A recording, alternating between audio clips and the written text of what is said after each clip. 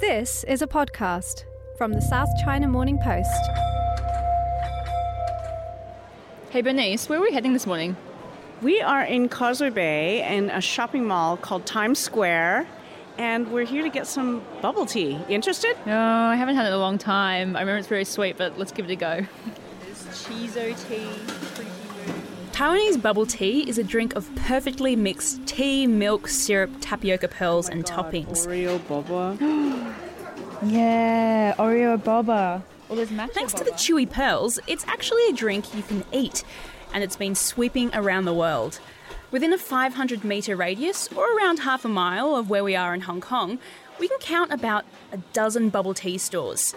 Depending on what time you go, you'll have to be prepared to wait. Lines of customers wanting to get their hands on the highly caffeinated drink can stretch a far distance. I'm willing to wait for my bubble tea for an hour. Are you a fan of bubble tea? Maybe not as big as him, but he's not alone when it comes to being addicted to the drink. So we're going to find out why this drink is so popular by digging into how it was created. So when she come back, she just bought a bag of Fenyuan and then add into the milk tea and then create bubble tea.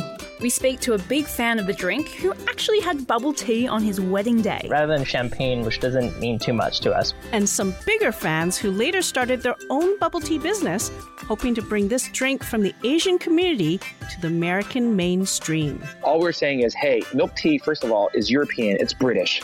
And the tapioca, it's like a gummy bear, which every American has had.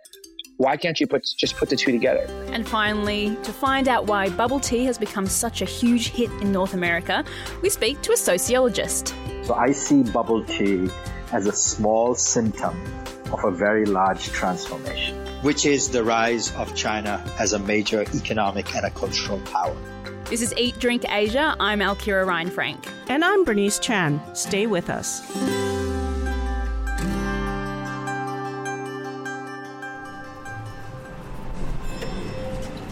Bernice， 咁我帶佢哋去啲衫先。係啦，坐一陣先，啱啱佢哋落機啊，因為。So I was really excited when I found out that Chun Shui Tang, a Taiwanese tea house, is opening a new restaurant in Hong Kong.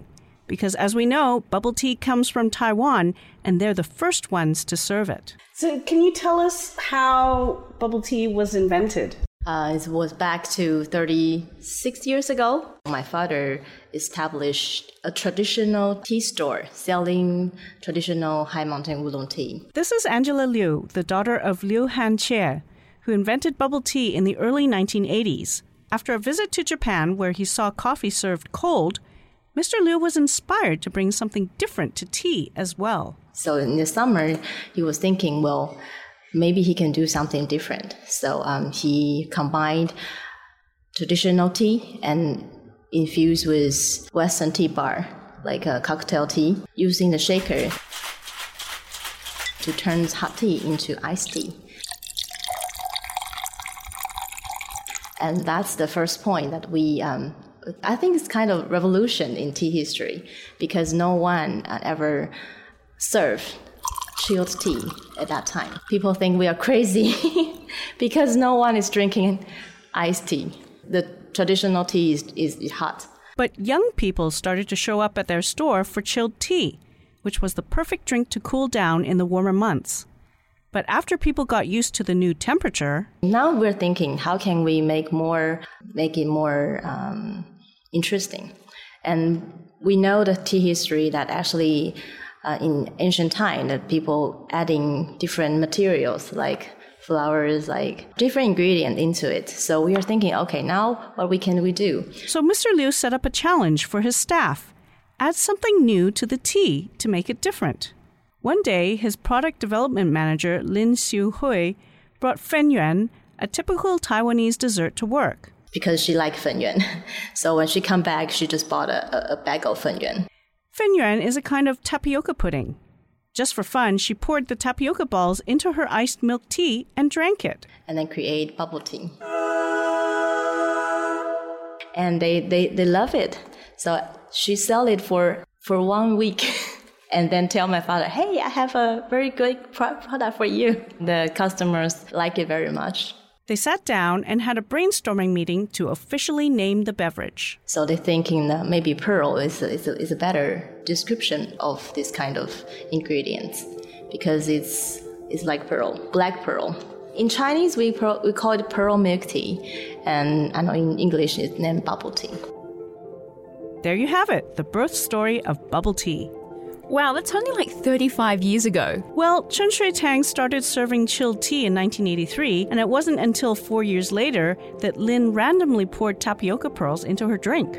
And now it's bubbling up around the world.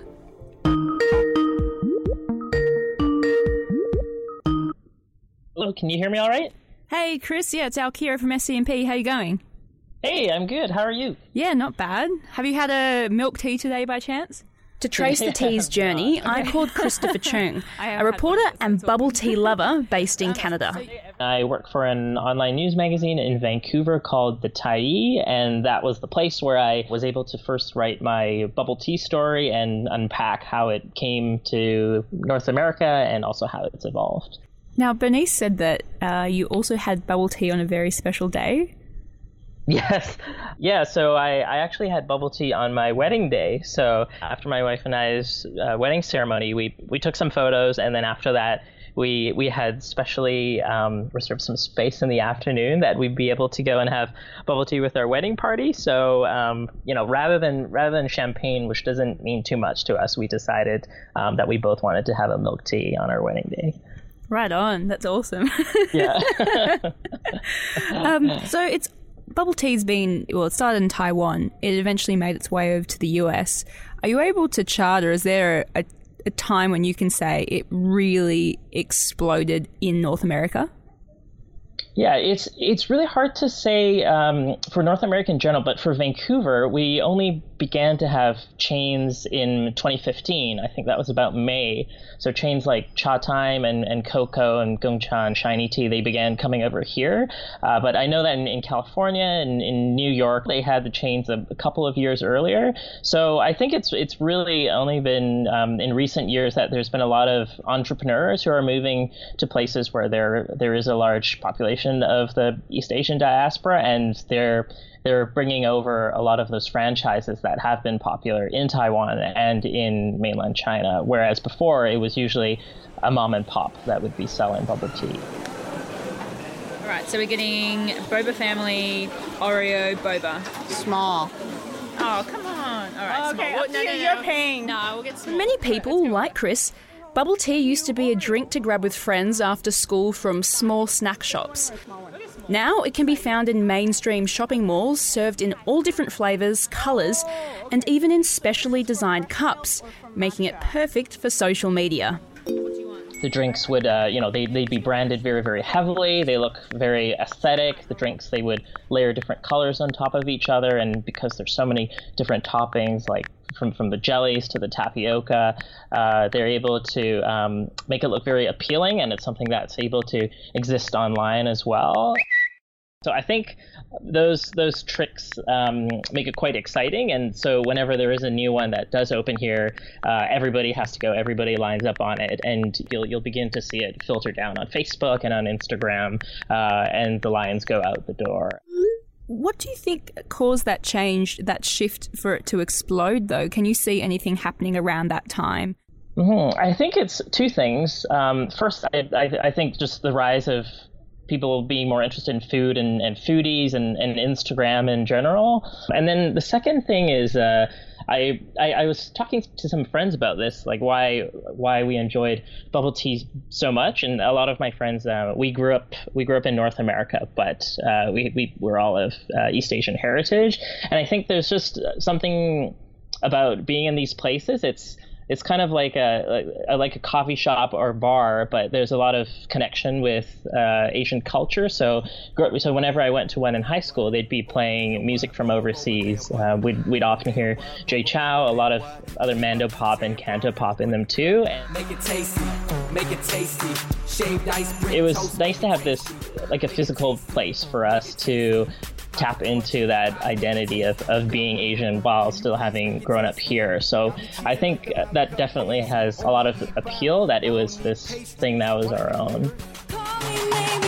Bubble tea is shook till it's frothy. Since my first tea house, forgot about the coffee. You know you miss it. 626 living. Boba Land, the 49th Assembly District. Met a boba queen, straight from Taiwan. Cooked the pearl perfect, had to put it in a song. You only drink boba? You know I love it all. I also drink lights. I'm a pops from Hong Kong. A place that's your own, where you feel like you belong. It's the izakaya to the Japanese, the beer garden to the Germans, and the pub to the Australians. Food and drink is often associated with ethnicity, but some have stronger attachments to their origin than others. For example, you don't necessarily think of southern Italy when you eat pizza. In the case of bubble tea, we talked to two guys who sell this drink and believe it can transcend its Asian roots. We were very intentional about not preaching to the choir. This is Boba Guys, Andrew Chow and Bin Chen. If you live in the San Francisco or New York area, you've probably heard of them. Andrew and Bin started a bubble tea pop-up in 2011. Now they're one of the largest bubble tea chain stores in the US, with 15 outlets, each selling around 1,000 cups of bubble tea every day. We knew that we could get easy customers if we were like in Chinatown or a very like predominantly Asian community. But if we were in the Mission District, which is, if you don't know, it's like kind of a more hipster, hip, like younger area, we could be reaching a lot of people that were foodies and knew the current trends. So we knew if we could reach them, then it could probably reach a bigger audience. And so we were very intentional about where we started. And so how do you go from two guys that just like to drink bubble tea to actually creating one of the biggest bubble tea shops in America? That's the question we ask ourselves. So high level, Ben and I always thought we were maybe going to do a boba shop or startup together. We worked at the same company. We had always gotten along and we had a very similar palate. One day we were just looking at like boba and we're like, why don't we do something with boba? And then it eventually became like an idea. And then we said, why don't we do it like a pop-up?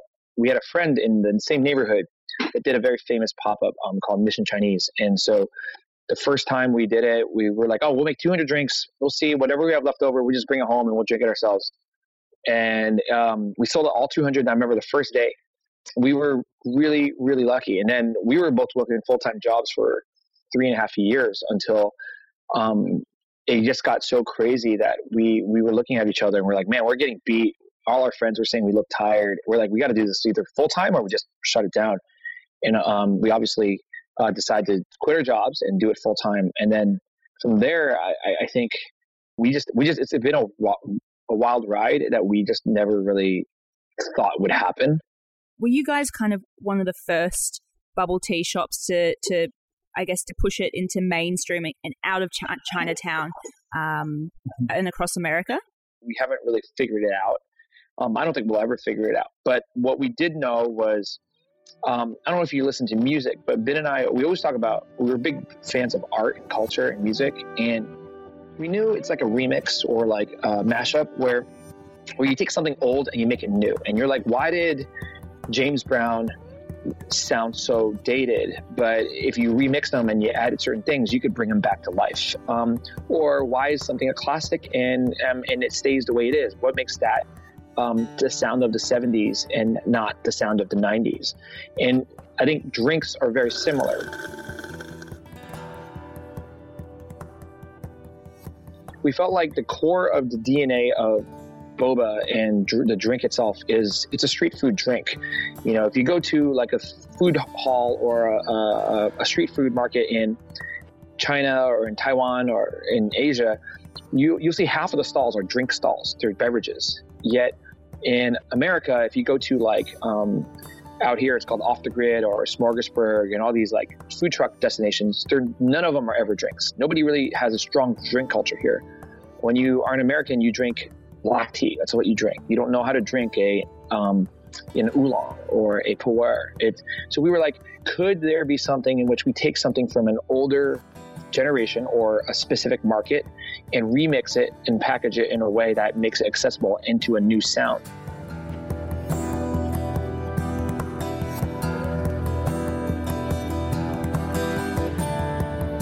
So I read online that Boba Guys has been described as bubble tea for white people. What do you think of that categorization then?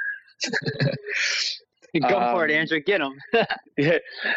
I'm a little more of the outspoken one of us two, if you can't tell already. And so in the first 3 years, here's what really has happened. In the first 3 years of Boba Guys, we started in 2011. 2011 to 2014, I can't tell you how many times I felt like people said that direct line to us. You know, they would either mutter it to us or they put on a review, or they would say, and if you know your Cantonese or Mandarin, they're like, oh, this is like boba for guailos. Like they're just, the people who usually said that were like Asian people. They're like, it's boba for white people, and you're not doing real traditional boba. You're bastardizing the culture. It's diet culture. It's kind of what we heard. I heard that so much. And Ben and I were just like, well, you know, we just got to do our own thing. Nobody says that about Chipotle. Nobody says Chipotle isn't real Mexican. It's just its own category. It's Tex-Mex. But now that we're, I would say, in the mainstream and crossed over, it's actually the opposite. I would say now it's not. People are like, wow, you guys are like a Trojan horse for culture. You guys are through Boba Guys, you're able to teach Americans a lot about culture.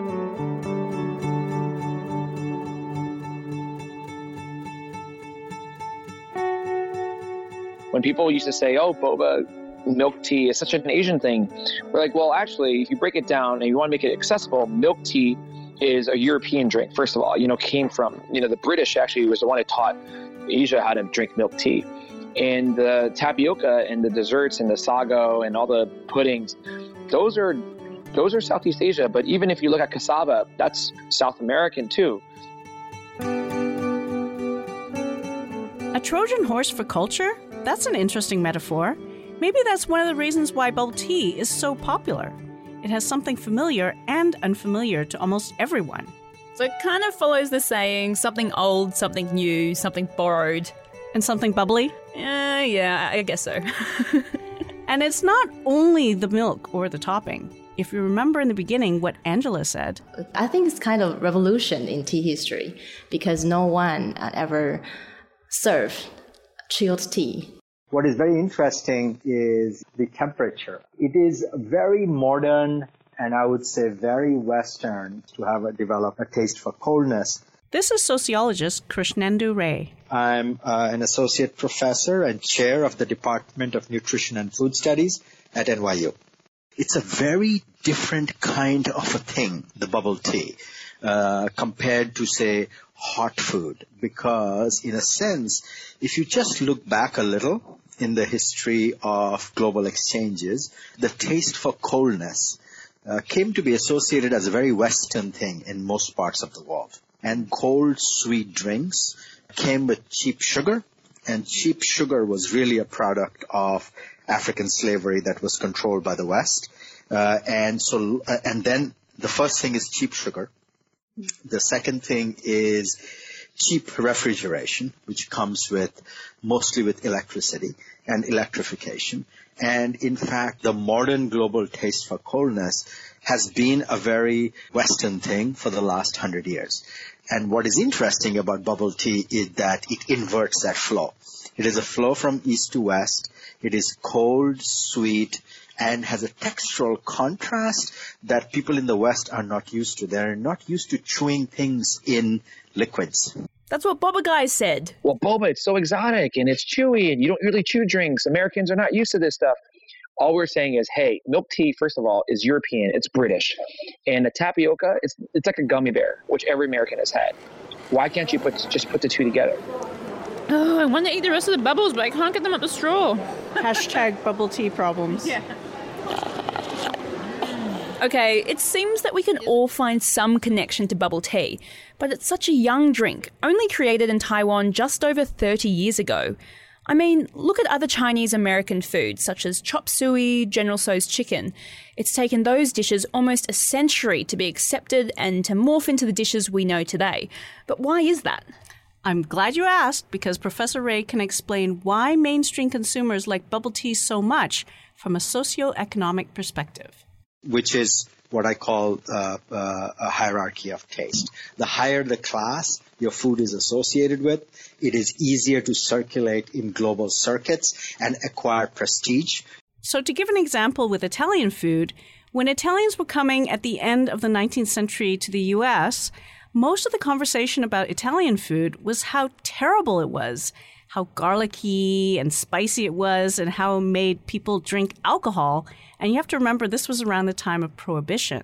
And then Italian immigrants started climbing up the social ladder, and we started to see a large number of interesting and expensive Italian restaurants in the 1980s. The big difference between chop suey and bubble tea is chop suey comes in as kind of a working class improvisation of Chinese immigrants in the West, especially in the US. While bubble tea is coming in through a totally different class structure, and the structure is the professional class, the educated class. That's why it is easier for it to acquire kind of a cachet, while for the longest time, Chinese food, and even now, Chinese food in the West is mostly treated as cheap food rather than as prestigious food.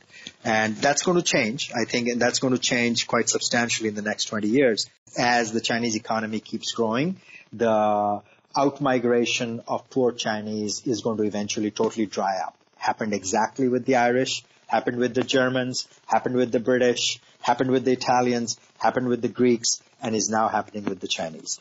But you're basing this on the popularity of bubble tea. As you can tell, I was very skeptical. Yeah, so that's like, it's kind of in one instance, if you can see the world in a grain of sand.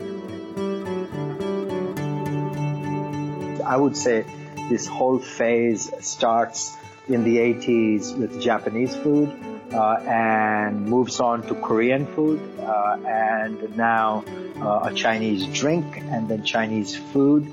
So anything that has prestige in the East now acquires prestige in the West.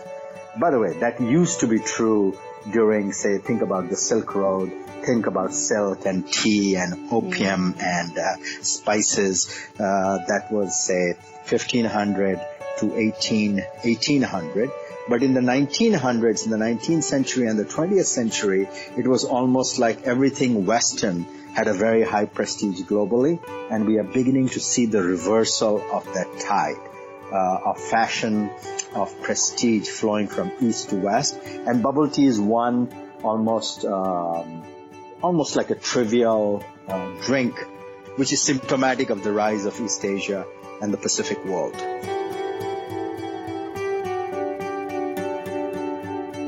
Basically, it's not a coincidence that we're seeing Crazy Rich Asians, the first Hollywood blockbuster featuring a majority Asian cast, while drinking a cup of bubble tea at the same time. What's exciting is that mostly Americans in the rest of the world are discovering all these things from our childhood, like boba or Chinese food or Thai food, or all these things that have been delicious for us and we grew up with are now becoming more mainstream. So these are the boba guys again. You're seeing all new takes on kind of old things that we've experienced growing up. But you're also seeing more representation across the board, not just in food and like with Crazy Rich Asians. We're in a really interesting time in our lives where you're seeing people that look like us and sound like us and grew up like us are starting to be represented in all categories, not just in engineering or not just in what else are Asians known for? Kung Fu. Kung Fu. Yeah, and in the tech world. And so I think that's what's really exciting. I mean, it's cool to be Asian.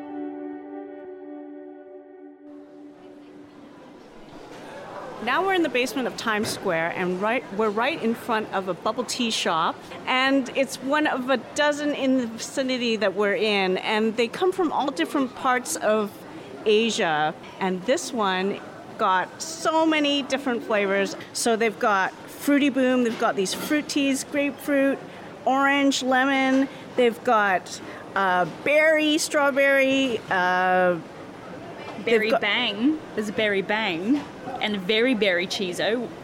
Cheezo, though. There seems to be cheese on a lot of these drinks. It's come a long way since the founder of Chen Shui Tang came up with his idea of tapioca balls thrown into milk tea. Yeah, it's so different, but I think it's also very much more high in calories now compared to when he made it with just milk and boba. But with so many bubble tea shops opening in recent times, is bubble tea's bubble gonna burst? Are we in a bubble tea boba bubble? BBBB. What people are not selling is a physical product anymore. They're selling not coffee. They're selling a culture. Is something a fad, or is it going to, in some ways, establish itself? So we saw sushi emerge like that in the 1980s. It reached its peak, and now it is almost flattening out, but it has become ubiquitous part of American culture. Some things have durability like that. And if you think about sushi, which is, of course, coming from the Japanese, who would have thought that Americans would be eating so much sushi up? So the Sidney Mintz, anthropologist who wrote an amazing book on sweetness and power, in fact, he used to say people are very conservative. People are very resistant to changing their food habits until they change their mind. Bobaland what? Bobaland what? Bobaland what? Bobaland what? Came up to 10, run from a quickly cup. So now that we've learned so much about bubble tea, how has that changed your perception of the drink? I think it's really special. I don't think I had an opinion about the drink before. I knew it was sweet, I knew it was highly caffeinated, and I knew there's always long lines for it. But now there's a cultural heritage element to it. And it's amazing how this is a modern immigrant food story. What about for you? I found it interesting to hear about how it was created. It was kind of by accident. And how it has, come about and become so popular. And best of all, we got to drink some bubble tea for it. Mm-mm. It is a dessert. It's delicious. I can see why people are lining up for it. From a quickly cup, make it tasty, make it tasty. Shaved ice, brick toast, make it tasty. That's the end of our episode. If you're craving a bubble tea now, Bernice and I have clearly done our job. Yay! The Eat Drink Asia podcast is produced by Yang Yang and Jared Watt. And we would like to give a big thanks to Angela Liu, Chris Chung, Bin Chen, Andrew Chow, and Krishnendu Ray. Music is by Fung Bros. Make it tasty. And if you want to see photos from Chris Chung's wedding where he's drinking some bubble tea with his wedding party, head to scmp.com. We've written a story to go along with our bubble tea podcast, and you can see photos and hear more from our interviewees. And if you have any ideas for Eat Drink Asia, please tweet us at Beijing Calling and at Alkira Reinfrank. Happy eating!